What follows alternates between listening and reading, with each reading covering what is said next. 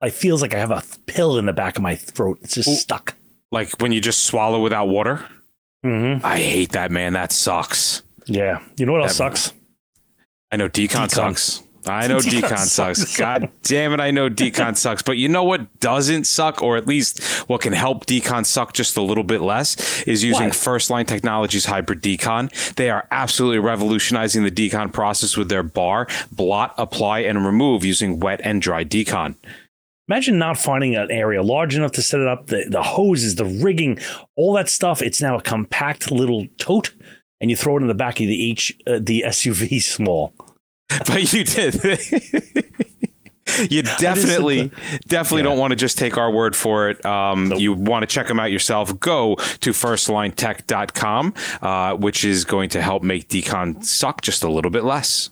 And with that, you can get your training from the best, us. Oh, of course. How elitist is that? That's so funny.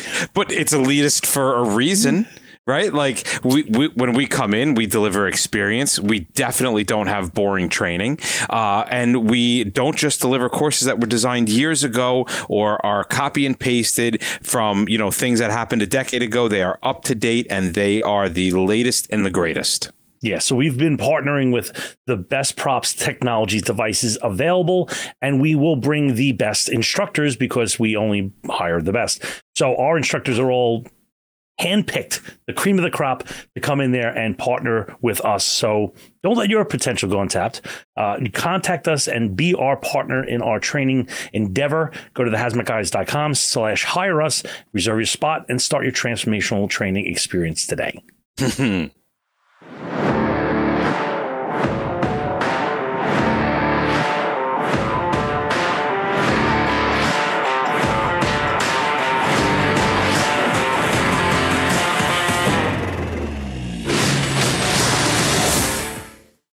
We are back once again, part 2. Yes, of the philosophy of failure, the can't ever miss one, that zero failure type of attitude. We are back. We are talking about it. Constant victory. But before we get into that, Bob, where can they see us? They are going to be able to see us actually as of this recording. They will be, the next time we'll be there is a couple of days later, is Connecticut Fire Department instructors. We're doing a whole instructor development thing, which is going to be a lot of fun. We call it "You Suck at Teaching Hazmat," and most people do, and we're going to fix that. We're going to try to, if they listen. We have the WAMR, that's the Wisconsin, the New England, the OMRA, which is very exciting, Michigan, Cold Zone, South Carolina. And we also, if you've been under a rock or something, go back on our YouTube channel or Facebook, I think, and you can see the Battery Destroyers Club, which was a episode, and there's 2 to 3 more in the works right now. And then as of this recording, it will be a couple days ago, you could see the After Action Report, which was featuring Mike Callan, a salty dog in himself. And we have a whole long list of this. This will pretty much be happening every Wednesday night, the first Wednesday night of the month at 19:30 hours Eastern Standard Time. We're bringing back all the OGs, and we're finding out what it was like back in the day before lights came out. Yeah. Before books, tablets, Kobe School with Jesus kind of thing. School with Jesus, right.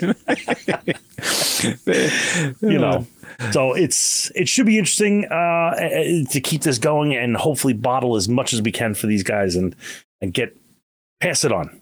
Be the medium to pass it on. That's it.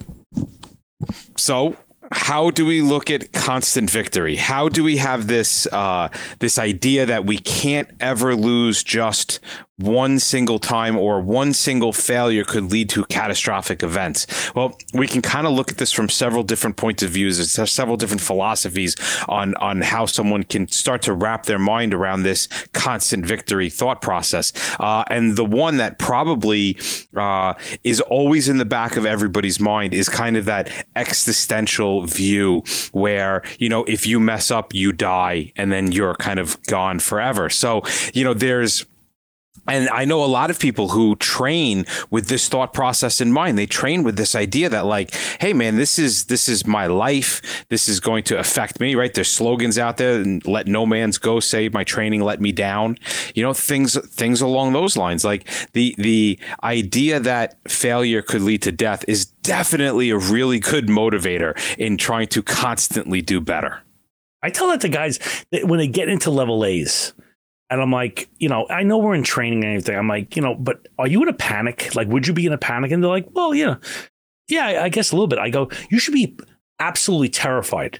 I'm like, if the chemical is requiring this level of PPE, that you have to bring your entire environment in with you. Right. And it's so badass that if a little bit touched your skin, you're dead. I'm like, you should seriously be calling up the wife and going, is the life insurance paid up? Right, like, right. You like know, I'm literally isolating myself from the world to deal with this, and it doesn't take much to breach a suit. In reality, it doesn't take much to slip up. It doesn't take much. You know, if you're in one of those weird, you know, kind of environments that we talk about where you don't have a choice between flammability and toxicity.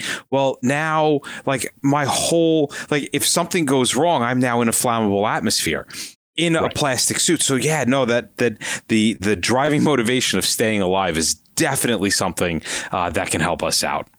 And the next one is the stoicism, right? Which is one of those words where you're like, let me first define it, because I'm telling you, this is, if you read any of these like leadership books or anything like this, they talk about stoic principles a lot, and it's on focusing on what's within your control and accepting what's not in your control. And that's a way to mentally prepare yourself for the risks and stuff like that. Special operations, you know, the Navy SEALs, you know, Delta Force, all those guys that are the most badass guys on the planet, they understand that there's things that they cannot control for. And so if you think that being a control freak and wanting to understand all aspects and making sure that every tool is tight in the way you want it, that is just not a thing. It has to be things outside your control. Yeah, well, I mean, some expressions from the military, right? The plane goes to hell after the first shot is fired.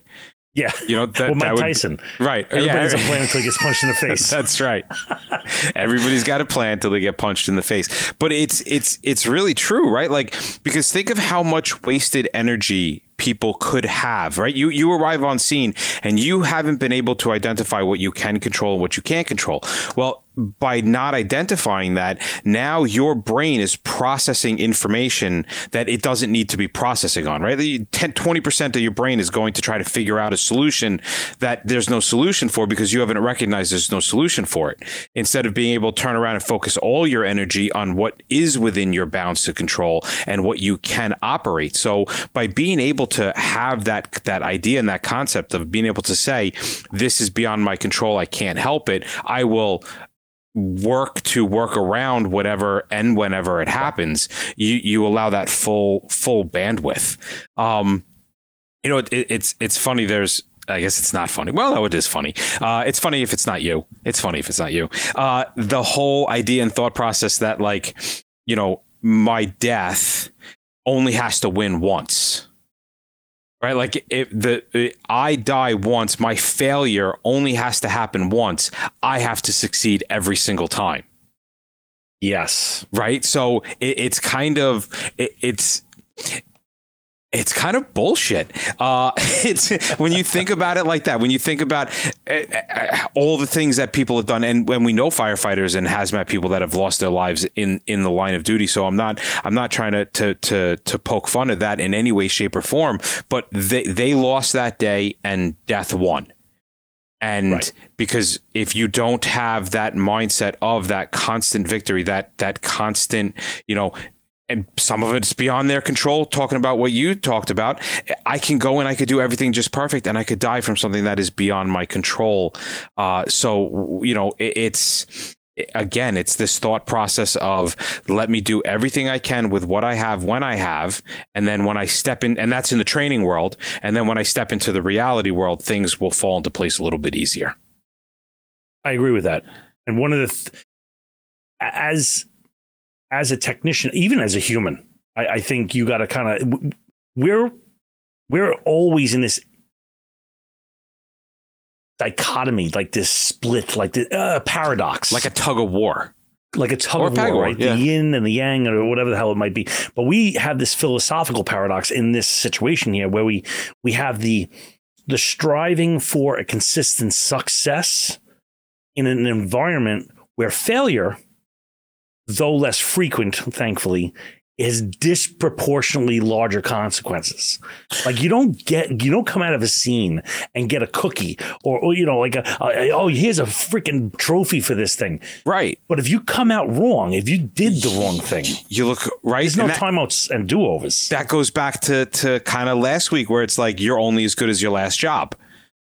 Right. Like if you're stepping in and you're not producing every single time, nobody cares. And if you go to the whole idea of consequences, right? Like one little thing, nobody's going to see the 10 things you do that are good. But if you do one mistake that then catastrophically ruins the scene or the environment or makes things proportionally worse, oh man, that is one of the biggest fears we have is messing this up. Like I've done little mess ups here and there, but I don't think I've done anything that has catastrophically set the scene backwards. Have you ever done? I don't think so. No, I can't. Yeah, like where everything went sideways, and I'm like, woof, like that escalated pretty quickly. Yeah, at least not from my own actions. I mean, we've been at jobs where the fire has suddenly engulfed the whole building in a matter of seconds. You're like, holy crap! But it's not like I pulled a lever and that happened. So yeah, it's. No, I don't think so either. Whatever. You know what? It's going to happen. And one of the things that we can do is increase our grit, our resilience. Now, this is kind of a thing where I think it's kind of hard to do in a tabletop. I'll tell you, I experienced this a lot actually doing things or during training under a lot of pressure. For example, we would do, everybody does like your firefighter search drills or your gun jam drills or whatever it might be. But doing those drills with like death metal music playing loud in the dark where it's super cold, like all those stressors are adding up, and I know there's a lot of people that say like there's the Swiss cheese theory of catastrophic events where, when all those little holes line up just right, you can see right through the cheese. That's when it happens. But that's when the catastrophe happens? Yeah, because it wasn't one thing that caused the catastrophe. Right. It was a multitude of things that happened in the right order, in the right proximity, in the right like spatial planes and all that kind of stuff. But what I'm saying is in order to build your grit and resilience, you have to train. You're not just going to the day of the Super Bowl, just going to show up and be like, oh, I'm ready for 80,000 people to yell at me. You're not. You can't handle three people yelling at you. You have to have people yelling at you on a regular basis every day before you can get to something like that. You make the cake in the oven. It all comes together under pressure, I think. And there are ways to try to put your mindset to be able to do that, because it is incredibly stressful to be in a situation where you're having endless struggle, right? Where it's constant. You come from one thing to another. And, everybody has different coping mechanisms for that. I personally, one of the things that taught me the most about struggle and perseverance, believe it or not, was something totally outside the fire department, and that was jujitsu. Oh. Where you are basically in this quasi life and death battle with somebody, right? You're either going to break a limb or get choked out, and you there are times where you're literally just you're right there. You're like you're right there. You're about to be choked out, but all you have to do is just relax and wait. And just hold your posture and wait. And you're struggling, but you're waiting, and you're waiting for the right moment to come in, and you're learning patience and calmness under extreme pressure. And we can take that concept and that idea and apply it to the fire world. I mean, we see that some of the greatest officers I know are the ones that just kind of like walk in, the whole building's on fire, and they're telling you what to do, like they're asking you what's for lunch. They're they're calm. They know what's ahead of them. They know it's going to be a struggle, but they keep themselves in their mind calm in the process. They focus on the goals. They focus on what they can control, what they can't control, the outcomes, and they move forward. I like that. And one more before, we move on to another topic is mindfulness. And I've heard this being put as being in the moment. I like to pre-plan. Me personally, I like to say be 2, 3, 4 steps ahead. Okay. I like to be doing 2 or 3 tasks at the same time. But there are times where you have to just come home and understand where we are. Like, okay, it is really cold. I'm okay with that. It is really loud. I'm okay with that. Be present and just be, how do you say this? To remain clear-headed in the face of immense pressures. And the only way to do this is to really practice in immense pressures. Whether it's self-imposed or somebody imposes on you. Well, no different than the airline pilots, right? Where they have to maintain this extreme level of calmness in order to think through a problem and a solution. And you hear it even on the radio when they know they're about to go down, they know they're about to die, and they're just absolutely calm as could be. Yeah. And that's for them, it's Delta 3-6 heavy coming in, and it's like instead of I'm gonna die, right? No, that would be me. I'd be screaming like a little bitch, please, please, please, begging as I go down. But I mean it's that thought process, right? We can list multiple examples, but it's that calmness under pressure. It's that keeping the right mindset. It's the understanding the important things, understanding the things you control. Like it all ties into that experience that gives you the ability to just kind of relax and have that constant victory over and over again. Right. It's being able to communicate that well. All right. So we've kind of talked about it. We've kind of understood the reasons for it, how we go about it. If we were going to communicate this, Bob, how would we communicate it? I would use Cavcom. Cavcom is the bomb. Cavcom's the bomb. I say over and over and over. They have that talk through your ears 5000 technology, which is insanely good. And you should check it out. It's lightweight. It uses your radios, your SCBA, your ensemble. It's incredible. The talk through the ears completely changes how you communicate with your teammates. It is absolutely unbelievable. So if you haven't gone and checked it out, we've done an episode on them with them where we were actually doing the show with music playing and noise playing using the headphones, and the audio is only a little bit less than studio quality. So without a shadow of a doubt, go find out as much information about the Cavcom systems as you can. Yeah, go to their website. It is the clearest communication device on the market, period. Check them out. Go to their website. Tell them the Hazmat guy sent you and buy 6,000 of them because they're worth it.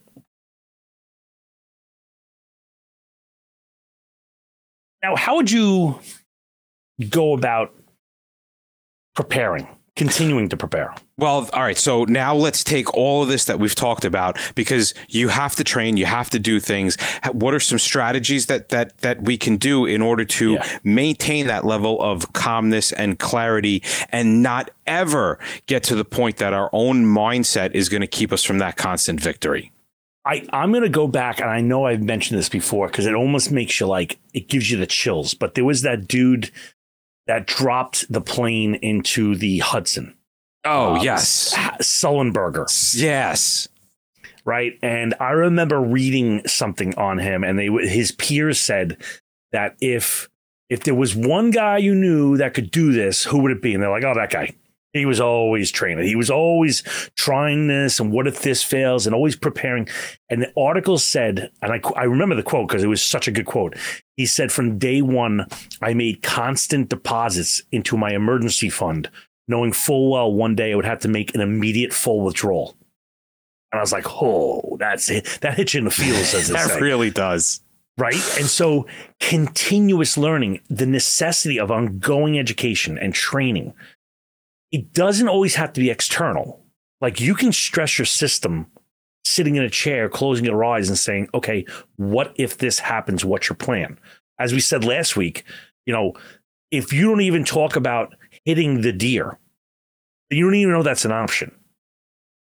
And maybe I'll say, hey, I'm going to hit the deer. Mike, what do you think about hitting deer? You're like, that's crazy. They're full of explosives. You're like, oh, okay, right. Yeah, you're going to die if you hit the deer. Yeah, but at least you've walked through the process, and beyond that, right? Beyond it as a choice, if you go down that choice, right? What if I do hit the deer? What if I can't swerve left and right? So what if I do hit the deer? Well, there's the possibility that my vehicle's damaged. There's a possibility it goes through the window. Like, am I prepared to fail at that mission and then pick up the pieces and move forward? So even walking through the failure can ultimately lead to a victory, which is why our training has to be as absolutely realistic as possible. Right. Mm-hmm. You in no way, shape or form can go in and half-ass your unrealistic training. Even tabletops, which are just sitting in a room, you want the scenarios to be realistic. You want the choices to be realistic. You want to be able to incense or implant a sense of urgency into the people that are sitting at the table so that they have that mindset is starting to click in, and then they can kind of pull back from it. Dude, you know what? You said the urgency, and it's very hard to do that on a tabletop. And I did this. It's might be a little underhanded, but when I put a clock up on a table and say you have 20 minutes, you assume you have 20 minutes. But I set the clock to run at 1.2 speed.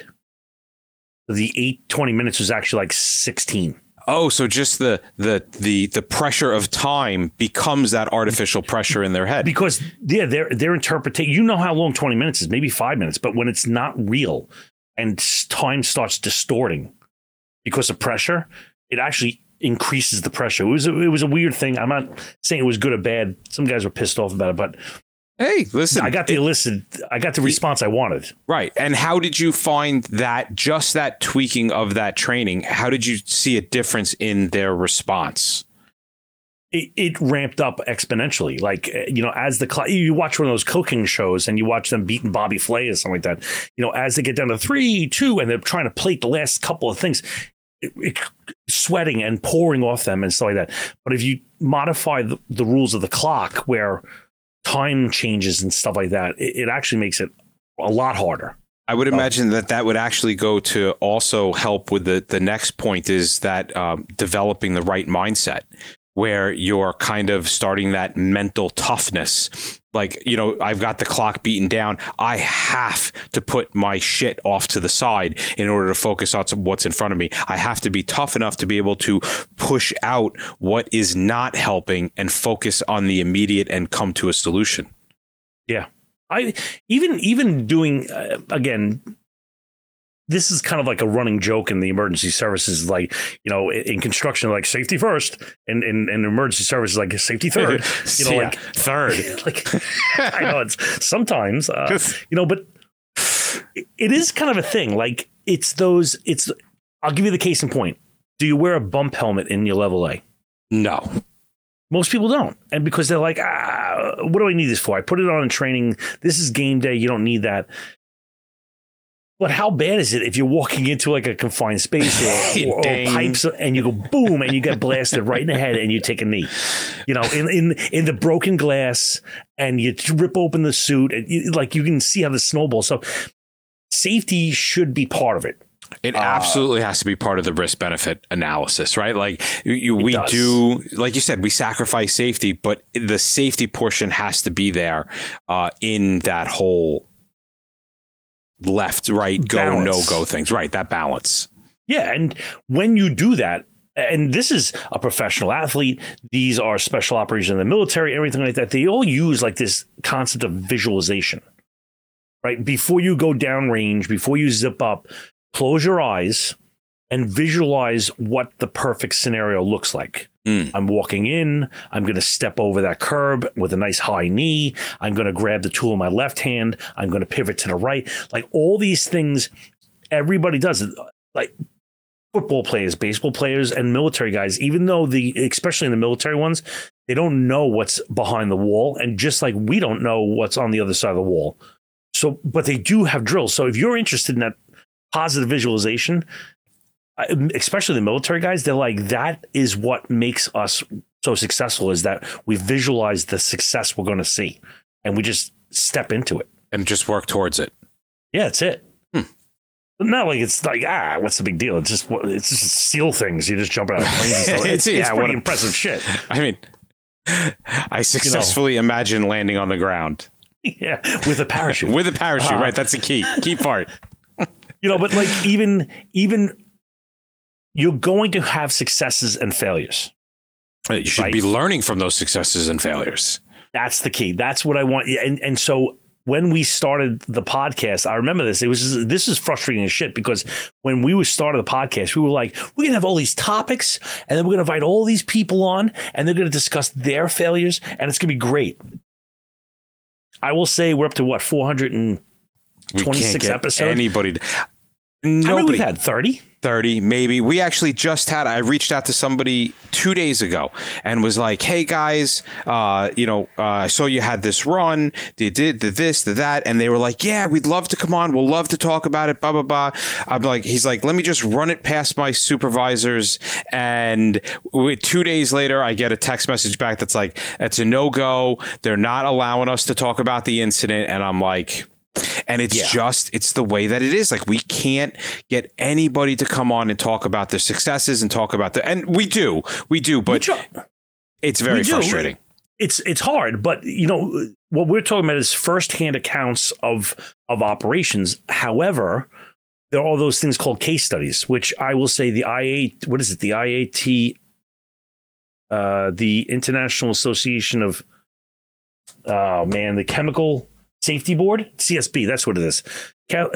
They do case studies on things that went sideways, and you can learn a lot of stuff. So grab those reports, break them into pieces, and make them tabletops where every so often you inject a new piece of the puzzle and have discussions after each piece, after each paragraph. Yeah, that's an easy one. It's a little bit harder to do the near misses, right? You have your catastrophes and then you have your near misses. I don't think there's a really essential database for near misses, right? I don't think so. But you know what? There's an extensive database of catastrophes. There is catastrophes, right? But I'm going to bet there's some people that do near misses. But how many times have you read a report on lessons learned? Nobody gives a shit about them. That's what we were trying to get on. People that learned a little lesson. A little bit, little tiny bit. Yep. But we get that, right? There's no central database, but we got that by sitting around the firehouse kitchen table.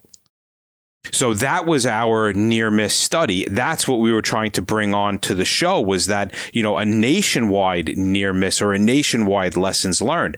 It's super important to understand what happened from somebody's point of view, where they failed, they learned a lesson, and by understanding and hearing them, hearing their situation, hearing their options, hearing their outcome, that actually becomes experience in your brain, in that filing cabinet. So it's huge. And with that,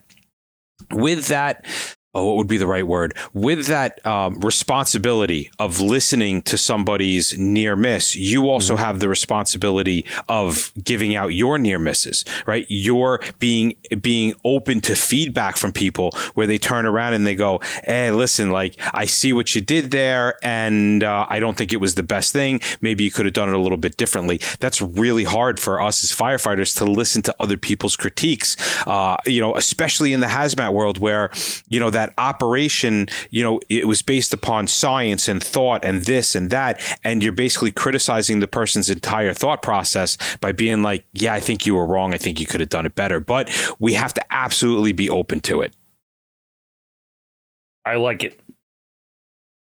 So just to wrap it up and talk about a couple of our friends. Let's see, where is my read Brian moved it all around. Yeah, I know. I couldn't find the mid-roll read before. I was like, well, I don't know where that went. But well, if you are facing chemical spills, waste disposal, or environmental challenges, SMR Rapid Response offers expert solutions. You could reach them in Virginia, Maryland, North Carolina, and any place else you want at 800-248-5816 or smrrapidresponse.net. And if you're looking for some training by a not-for-profit led by experts that provide response emergency training in both industry as well as the first responder world, collaborating with fire departments, military agencies, private sectors, go to Industrial Emergency Council, IECtraining.org, or call them at 650-508-9008.